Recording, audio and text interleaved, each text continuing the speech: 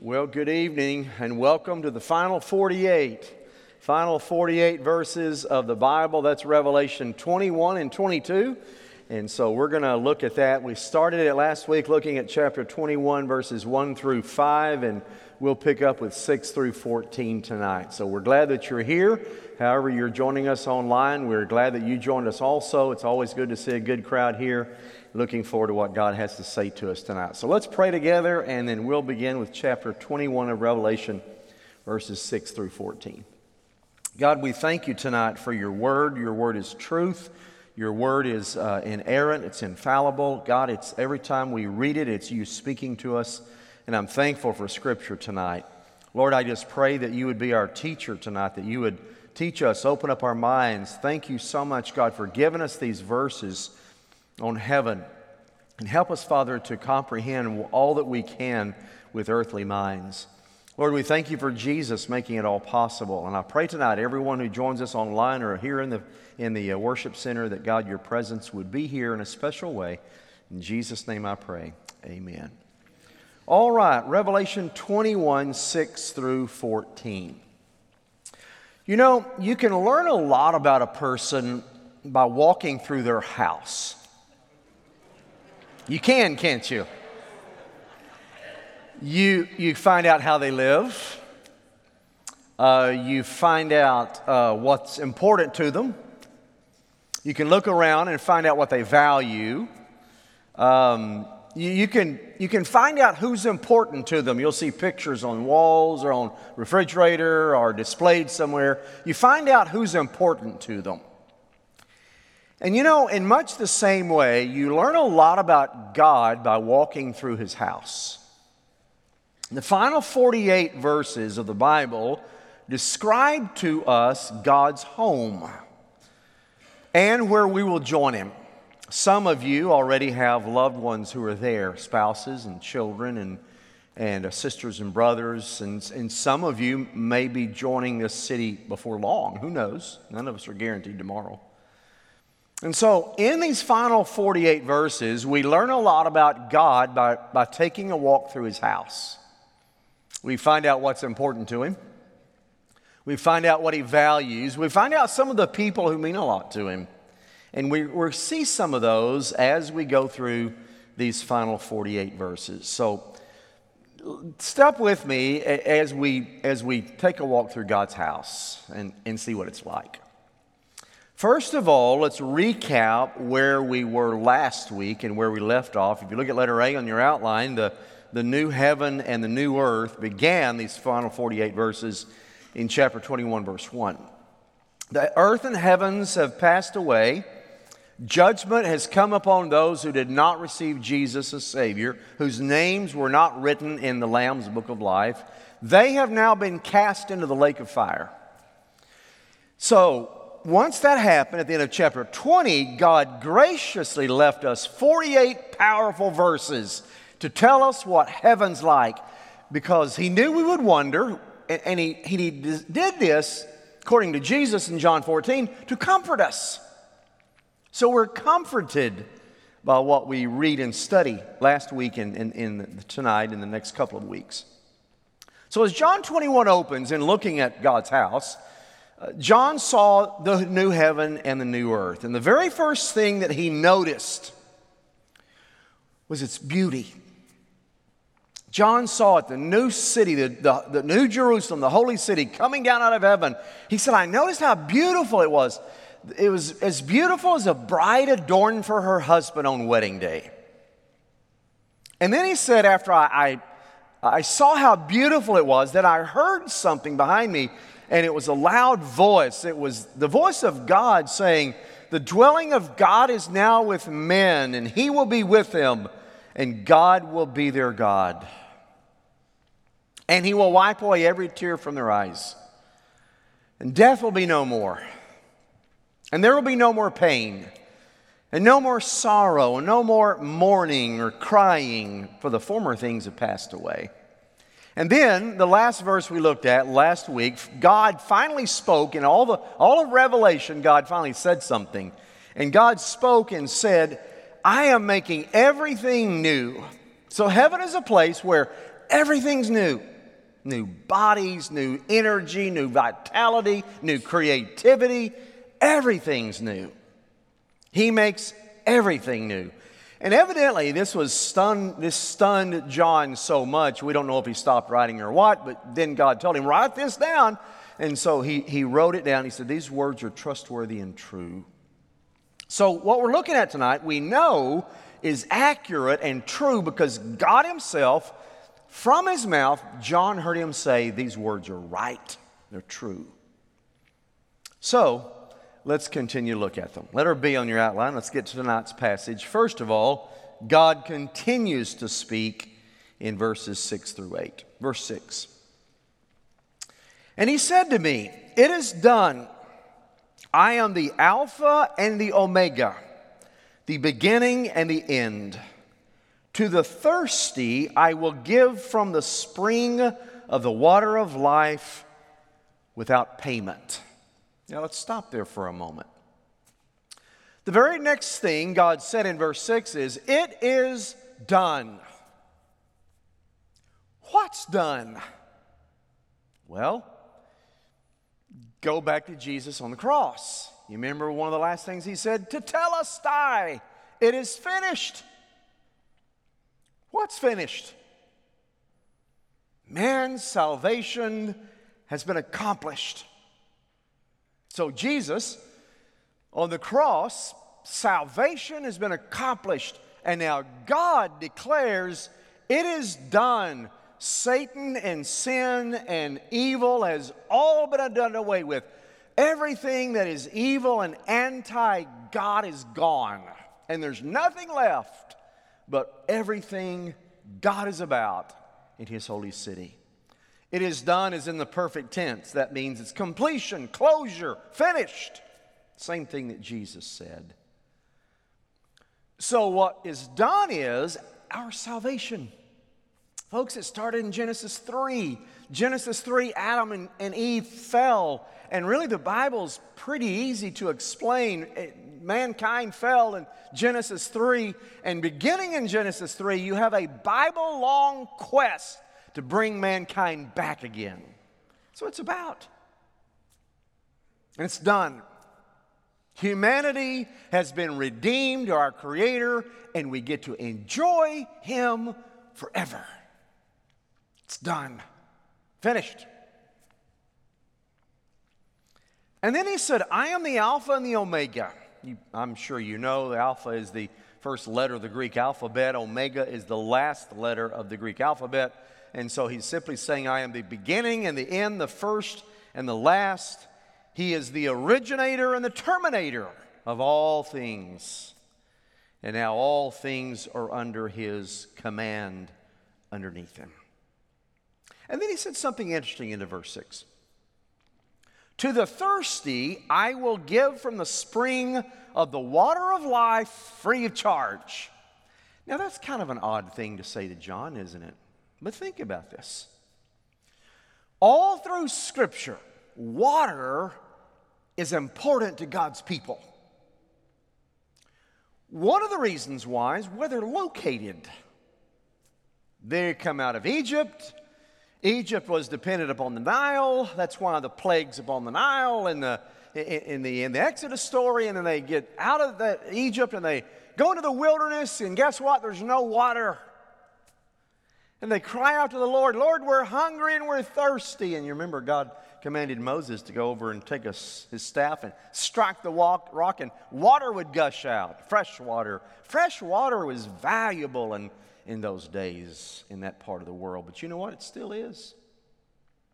Then Israel goes into the promised land, and guess what? There's not much water. In fact, whenever we go to Israel now, you can see parched ground a lot because they don't get a lot of rainfall there. The Negev, southern part of Israel, gets about 2 inches a year. Very first time we went to Israel back in the 80s, it rained 2 inches in the Negev while we're there, and the roads flooded, and there's flooding everywhere. They got all 2 inches in one day. But water is scarce, and water is valuable. Not just any kind of water, fresh spring water.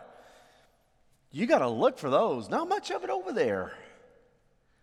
And so the importance of water to God's people from the wilderness into Israel, that's why Jesus says, I'm the living water. And it meant so much to the Jews to think of someone who's the living water who will give to me to drink without cost anytime I want it. To a Jew, that was heaven. But you know, really, places all over the world today, water is still life, isn't it? Fresh drinking water, you don't have it, not much life can happen. Water meets the deepest and the most basic need of humanity. In fact, all the way back to Isaiah 55, the plea was, oh, everybody that's thirsty, come to me and I'll give you water without cost. And here he repeats that again from Isaiah 55. It is really a beautiful gospel invitation to come. And so now he says, I am the Alpha and the Omega, and whoever's thirsty at all, we have springs running continuously here. Fresh water all the time, free of charge. You'll love it. So to a Jew, to go to a city like that would be heaven. But contrast also something else in this passage. You remember all the way back, Revelation 17 and 18, 4 chapters ago, whenever we're introduced to the harlot, you have the false prophet, you have the beast, and you have the harlot who is from the devil. Remember, she's holding something, holding a cup. But inside, rather than fresh flowing water, is abominations and sins and evil and wickedness. And so, starting in chapter 21, you have a contrast between what the harlot was like and what the bride gives you. The cup of evil and destruction and death, and pure, fresh, crystal clean water. And a city, Babylon, that was full of iniquity and wickedness. And a city, the New Jerusalem, that's nothing but pure and righteous and holy. And so all the way through, you see the contrast between what the devil offered and what God gives his people. So, anybody thirsty, you come, drink of the water of life freely. Look at verse 7. The one who conquers will have this heritage, and I will be his God, and he will be my son. So what he's saying is the one who conquers, believers, you made it through the tribulation. Believers, you've made it through the enemy. You've made it through sin. You've made it to heaven. You're there. You've overcome. You're a conqueror. And now you will inherit everything. What is an inheritance? Well, it's basically something you receive because somebody else worked, right? You get it because somebody else worked for it. They left it to you. So it's no accident that God looks at heaven and John sees it and he says, before you is your inheritance. You didn't work for it. Jesus did. But you get it. You're an overcomer. You conquered. You now inherit all of this. And then a powerful statement. I will be his God, and he will be my son. Or daughter, means offspring. That statement goes all the way back to David. David was about to die, and God was telling him, 2 Samuel 7:14, that he was turning all things over to Solomon. And in that covenant he made with David, he said, David, because you've been a man after my own heart, I'm going to leave somebody on the throne of Israel all the time who's a descendant of yours. And Solomon, your son's going to follow, and I will be a father to him, and he will be a son to me. Almost the exact wording here. Except instead of Solomon now, it's you and it's me. It's everyone who trusted Christ. He will be our God. We will be his child. We'll enjoy that intimate relationship forever. Two Greek words are used synonymously, huios and teknon, son and child. mature sons versus simple children, but that they're used synonymously. In other words, you are God's child forever. That intimate relationship will never be broken. So verse 7, chapter 21, powerful verse. But look at verse 8. It changes. Now God says something interesting. But as for the cowardly, the faithless, the detestable, as for murderers, the sexually immoral, sorcerers, idolaters, and all liars, their portion will be in the lake that burns with fire and sulfur, which is the second death. The word but gives you a contrast all of a sudden. Contrasting to the believers, and what we get to enjoy are those who do not inherit heaven, and they're the ones that have the lake of fire. Notice who he lists. The cowardly literally means timid ones. Those who did not stand for their faith in the tribulation. Those who took the mark of the beast instead of standing for Christ. The timid ones, the cowards, he says. And then he says the faithless, that means the unbelieving, apistos, those that do not believe. They don't have heaven. The detestable, it means abominable. It's the passive participle, which means they have become detestable by what they did. So their actions made them detestable. And the sexually immoral, the Greek word that's used there is porneia. We get the word pornography from it. It means, it's the same word used of the harlot in Revelation. She's called the great porneia. It means anything that's sexually immoral or against God's plan sexually. But look at the next word, sorcerers. The word is pharmakos. We get the word pharmacy from it. It means drugs and drug use. And liars. All who follow their father, the father of lies, they're there with him. Now, all of these that are listed here are typically characteristics of unbelievers. Now, I've always heard, and you probably have too, that people will pull out this one verse and they say that if you ever do this, you'll never get to go to heaven. And so they think because God's describing it in the context of heaven, that he pulled out each one of these, and these are the ones that if you ever commit these one time, you don't get to go to heaven.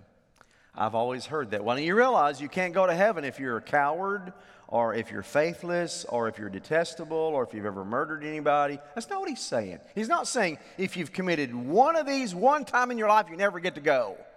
Because I heard even as a child growing up in church, well, the Bible says if you ever do that, you can't go to heaven. No, it doesn't. It's contrasting those whose faith and sins are covered, but because if you think about it, some of these very same sins were named among believers in Corinth. 1 Corinthians 6, 9, and 10. And in Galatia. Galatians 5, 19 to 21. Among believers. So he's not saying if you commit one of these one time, you never get to go, but you can commit other sins and be forgiven. I've heard that interpretation, and that's not what the verse is saying. So yes, these sins even mark believers at times. But what he's saying is these are typically characteristics of unbelievers. He says their part is the lake of fire. Now think about this. Heaven's passed away, right? Chapter 20. Earth's passed away. Chapter 20. Nothing's left except heaven, right? Well, heaven and hell. The lake of fire is still here. It's still there. It hasn't passed away. It doesn't appear to be in the center of the earth. We think of hell as down there.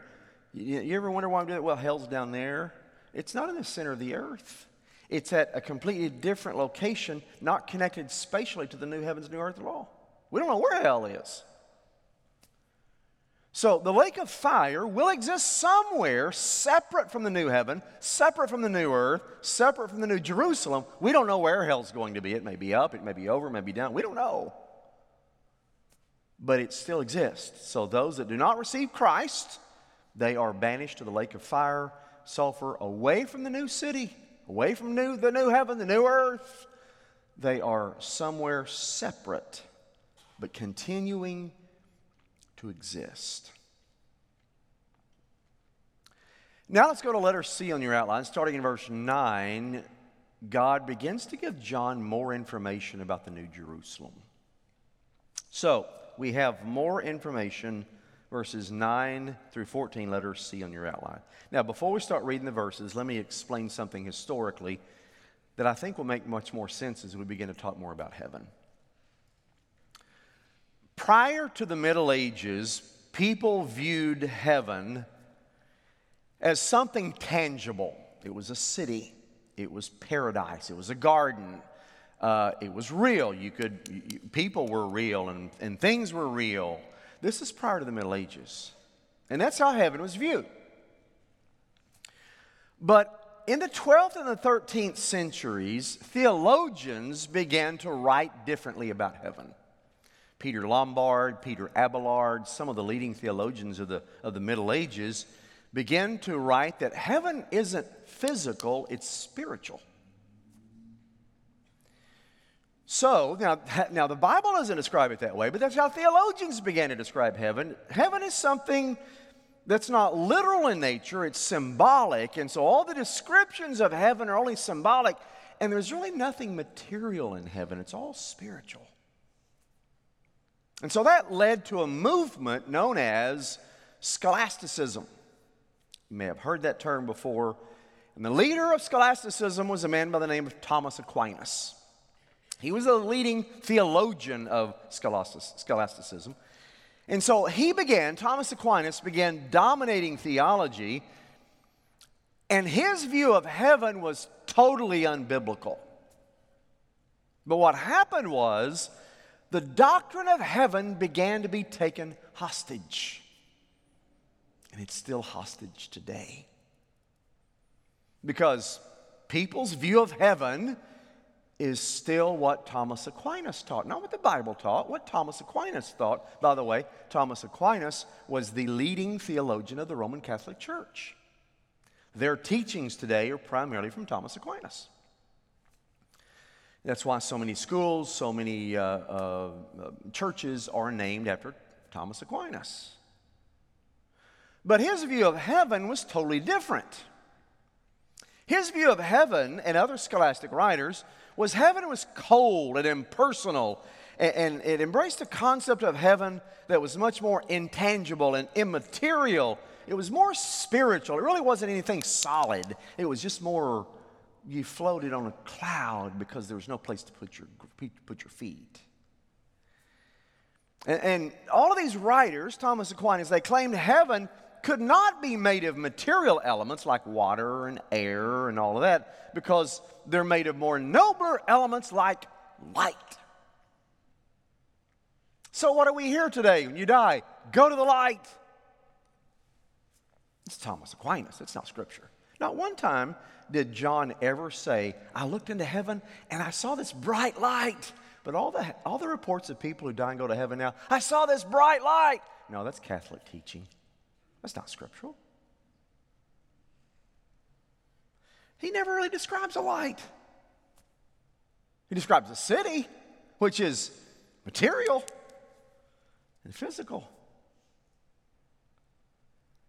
And so these scholastic writers in the Middle Ages almost entirely ignored the new earth as an eternal dwelling place of resurrected human beings and living with resurrected Jesus in a physical world of natural wonders and physical structures and a culture, because the average person today still thinks of heaven as light in a cloud. So according to Aquinas, heaven does not contain plants or animals, only light. And he said the only activity up there is contemplation. All you do is sit around and think. Boy, that sounds fun, doesn't it? Heaven's light, And all there is to do is contemplation. And since God is worship, that's the only activity there. You worship and you think. You worship and you think. But that's Thomas Aquinas. That's not Scripture. You look at Scripture and you see a city that's noisy. And you see activity and people are doing things. So this teaching of Thomas Aquinas has never lost its grip on the church. As a result, Christians don't think of heaven as physical activity or creativity or the elements that make up a city. They're mostly ignored today. And so in order to believe this, you really have to ignore Scripture and believe Thomas Aquinas.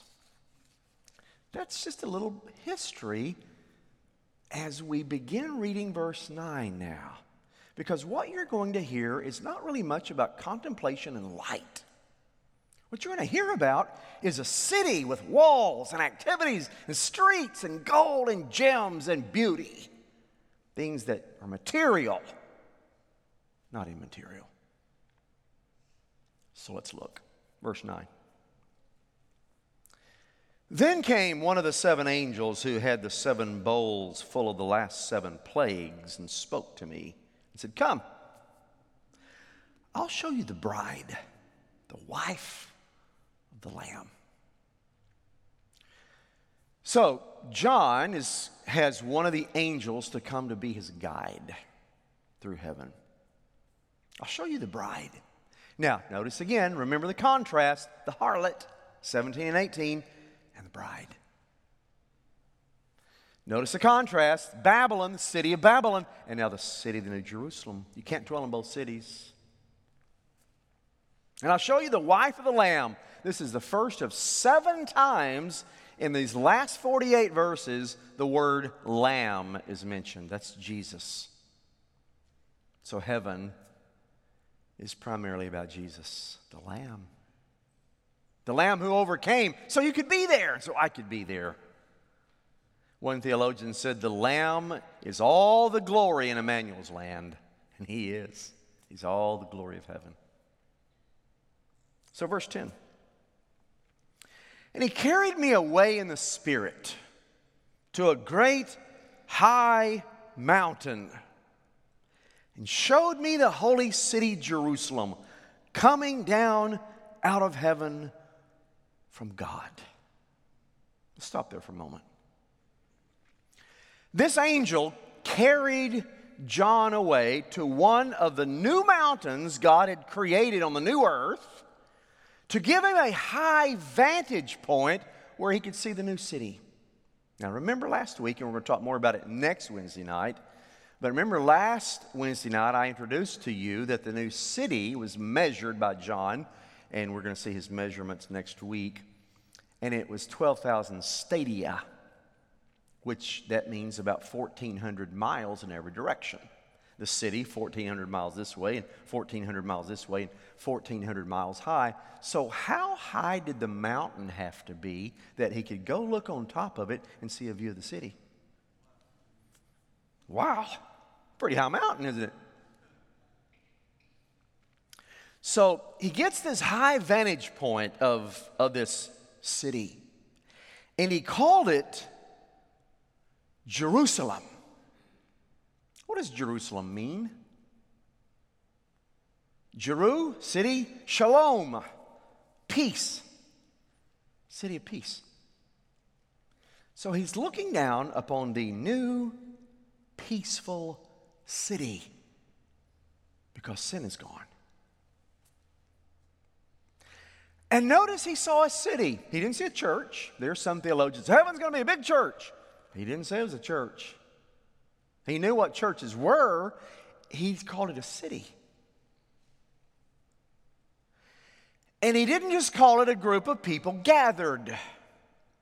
Now, whenever I was a boy growing up and I thought of heaven, I didn't know who Thomas Aquinas was, but I pictured it to be light because that's what I always heard. And I pictured a cloud.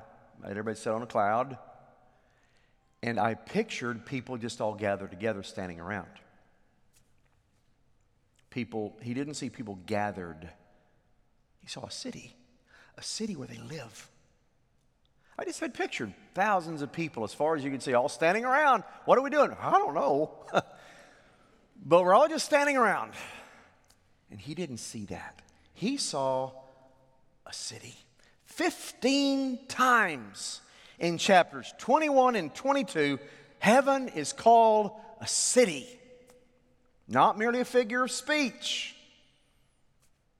It's a city. A city has architecture, a city has walls, a city has streets, a city has residents, a city has features that are mentioned elsewhere in Scripture. Everything a city has, the New Jerusalem seems to have. Think about cities. What do cities have? Well, you have residences, and you have bustling activity, and you have cultural events, and you have gatherings, and you have music, and you have the arts, and you have education, and you have entertainment, and you have athletics. You have a lot going on in cities.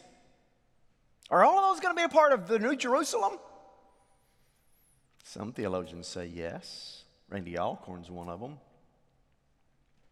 Everything you see in a city except porn shops and crime and drugs and bars and clubs and those kind of things.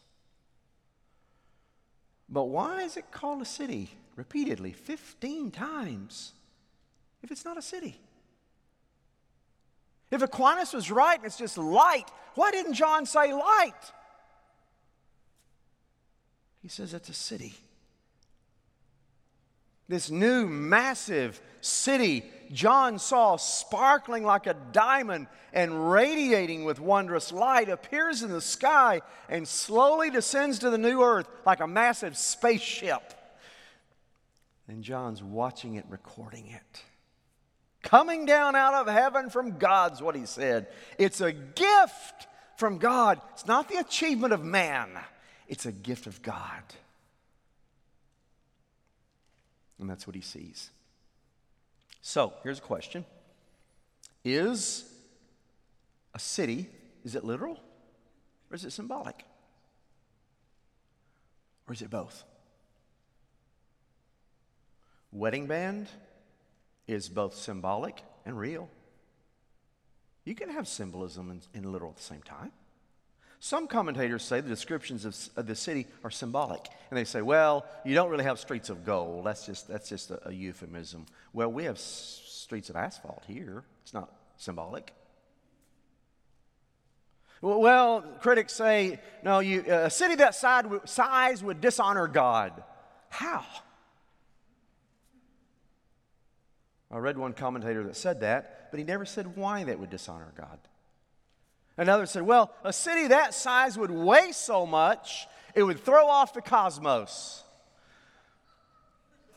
God created it. Another commentator said, well, a city that high, 1,400 miles high, it would exceed the oxygen level. Couldn't he create a place where oxygen level's up to 1,400? Of course he can. So why is it only seen as symbolic by some people? Folks, heaven appears to be a physical realm designed for redeemed human beings. Why wouldn't a resurrected world inhabited by resurrected people have actual streets and gates and walls? Why wouldn't it? We're going to be real. Our bodies we're going to have a resurrected body. Jesus and his resurrected body after the resurrection, he could be touched. He was a human being looking like person. And so where are human being like persons that are real going to live? In light? No, in a city. Look at verse 11.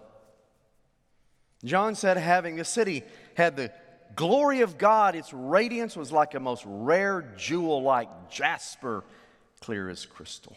John was really impressed with this city, by the way. The first and most outstanding feature that he notes here is its glow. This city is glowing with the splendor of God himself. And John compared it to a beautiful gem, jasper. But wait a minute. Jasper is beautiful, but it's not always clear. In fact, God is described as jasper earlier in Revelation chapter 4, verse 3, but it's not really clear. Most theologians feel like this was what he was describing was a mostly crystal gem with many facets of brilliance, much like we would know as a diamond. Diamonds are the hardest substance known to science. The only thing that scratches a diamond is a diamond. Diamonds are made from carbon, the far reaches of the hot earth and the days before the dinosaurs, and then they're brought forth by volcanoes, and heat and pressure transform them into the most beautiful stones on earth. No other gem reflects and refracts and disperses light as brilliantly as a diamond does. But an entire city made of diamond? Is that even possible? Did you see a while back, 2004, scientists discovered a planet composed mostly of carbon and was 1/3 pure diamond, twice the size of the earth? A diamond of 10 billion trillion carats. It orbits a nearby star in the Milky Way. Its official name is 55 Cancri E. The E stands for exoplanet. I was reading about it earlier today. Now astronomers say it may not be as carbon-based as they once thought, but now they believe there are other planets out there. They call them the diamond planets because they're made out of diamonds. If God made planets, couldn't he create a city of diamonds? The designer and the architect of the holy city himself? Sure he could. And that's what John saw. And then verse 12, it had a great high wall with 12 gates, and at the gates 12 angels, and on the gates the names of the 12 tribes of the sons of Israel were inscribed. Oh, now we're beginning to see the pictures around the house of people who are important, right? Israel, the 12 tribes. Their pictures are there.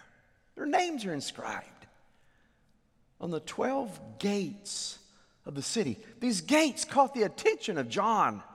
He sees these gates, 12 of them, and they're beautiful. The word gate there, by the way, is pylon. Those of you who are football fans, you know what a pylon is, don't you? Those little orange things that go up in the end zone. As you enter the end zone, that's what the word pylon comes from. Greek means you enter a place. I know the Cowboys don't enter it very often, but it means you enter someplace, and the word gate there, it's pylon. And so he sees this city, and the city looks square. You heard the old songs, the city built for a square? That's what John saw. It looked like a square city. It had high walls. Why does it have walls and gates? Nobody's going to attack. Why would heaven have walls and gates? No armies are coming in. Symbolic. God has always taken care of his people and defended them, and he will throughout the ages. 12 towers, 3 stood on each side with angelic guards, great security. And notice that Israel will have a distinct identity and role throughout all of eternity. Israel will be known as Israel. Verse 13. On the east, 3 gates. On the north, 3 gates. On the south, 3 gates. And on the west, 3 gates. You know the first thing that struck me when I read that? We'll have directions in heaven. North and south and east and west. John described them. 3 on the east, 3 on the west, 3 on the north, 3 on the south. So geographic dimensions exist in eternity, just as they do now. So space and time will exist into eternity. And so the layout is really interesting here as John describes it. As you're reading what he describes, it sounds like the layout of the Israelites in the wilderness. You remember that? How God says, now whenever you camp, make sure 3 tribes here, 3 tribes here, 3 tribes here, 3 tribes here. And the tabernacle in the middle, he's describing the New Jerusalem. Way back at the wilderness. Just describing the camp of the Israelites. So the layout is the same, 3 tribes in each direction, except in the wilderness, the tribe of Jacob was omitted, and the tribe of Levi was omitted. But now in Jerusalem, they're there. All 12 tribes together. You know that Israel never was really have their own land very much. They were in bondage in Egypt, and then they wandered in the wilderness. They didn't have their land. And then they went into the promised land, had their land for a while, but it was taken away from them. And they were scattered to Syria and Babylon, and then some of them came back. And it's called the diaspora. They were scattered all over the world. 1948, they came back, but not all of them. Israel never really has had permanence very long. And here they finally do. All 12 tribes are represented. All 12 tribes are accounted for. They're all there. God didn't lose a one. Verse 14. And the wall of the city had 12 foundations, and on them were the 12 names of the 12 apostles of the Lamb. There's the word Lamb second time, but now hold on, I've got a question. So you have 12 names of the 12 tribes of Israel, Old Testament. And now you have the 12 names of the 12 apostles in the New Testament. So the 12 disciples are all going to have their names forever. So God had a role for each to identify. If you think about it, Israel in the Old Testament, God's channel of Old Testament redemption, and the disciples brought the message throughout after Jesus died and resurrected, ascended back to heaven. They took the gospel message in the New Testament as a channel of redemption. And so you have both channels of redemption in heaven, 12 tribes of Israel and the 12 disciples. Wait a minute, that's 24. What do we hear the elders in the heaven worshiping? 24 elders. Could it be the same? I have a question. 12 disciples, but one was Judas. Does Judas get a place in heaven with his name on it? Some Bible scholars say yes, because he played a role in salvation happening. Other commentators say, no, Judas doesn't have no part of heaven. And so it's Matthias rather than Judas, because if you remember the book of Acts, they replaced the 12th disciple with Matthias. And still other commentators say, no, it's Paul. It'll have the Apostle Paul's name on it, because he was really the 12th disciple. He said he was born out of due time, so he's going to be the 12th disciple? We don't know. But there are 12 names, not just 11. And the city had 12 foundations.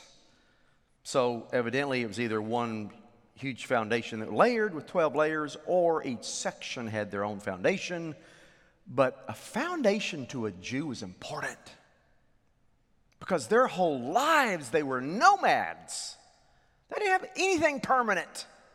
To them, you drove a stake in the ground and you slept, and you woke up the next day and you pulled the stake up and you went to the next place and drove it again to the next night and pulled it up and traveled. They were nomads most of their lives. So to have a foundation meant permanence. To a Jew, yes, a place of perfection with water and with permanence. That'd be heaven to a Jew. And that's what John began to see. So you can learn a lot about a person by walking through their house. What they value, what they believe, what's important to them, how they live, whose pictures, whose names are around. And in this city, folks, the architect's fingerprints are all over heaven. They are seen everywhere throughout the heavenly city. Every feature of the city speaks of his attributes. And God will delight in his new city. and He will delight to share it with you. Well, we'll pick back up next Wednesday night with verse 15. It gets better. If you have questions or comments, see me afterwards. Email me. I'll be glad to address those or answer those or hear your comments. Be glad to discuss it with you. Let's pray together. Father, thank you for this beautiful city. Thank you, God, for our loved ones who are already getting to experience it. And God, thank you that as best He could, John wrote descriptions of it. And I just pray as we read these descriptions, God, would you just energize our minds in such a way to bring creativity of everything that it's going to be, and most of all, to get to be with you. Thank you for loving us so much and providing a place like this. In Jesus' name I pray. Amen. God bless you. Have a good week. We'll see you Sunday.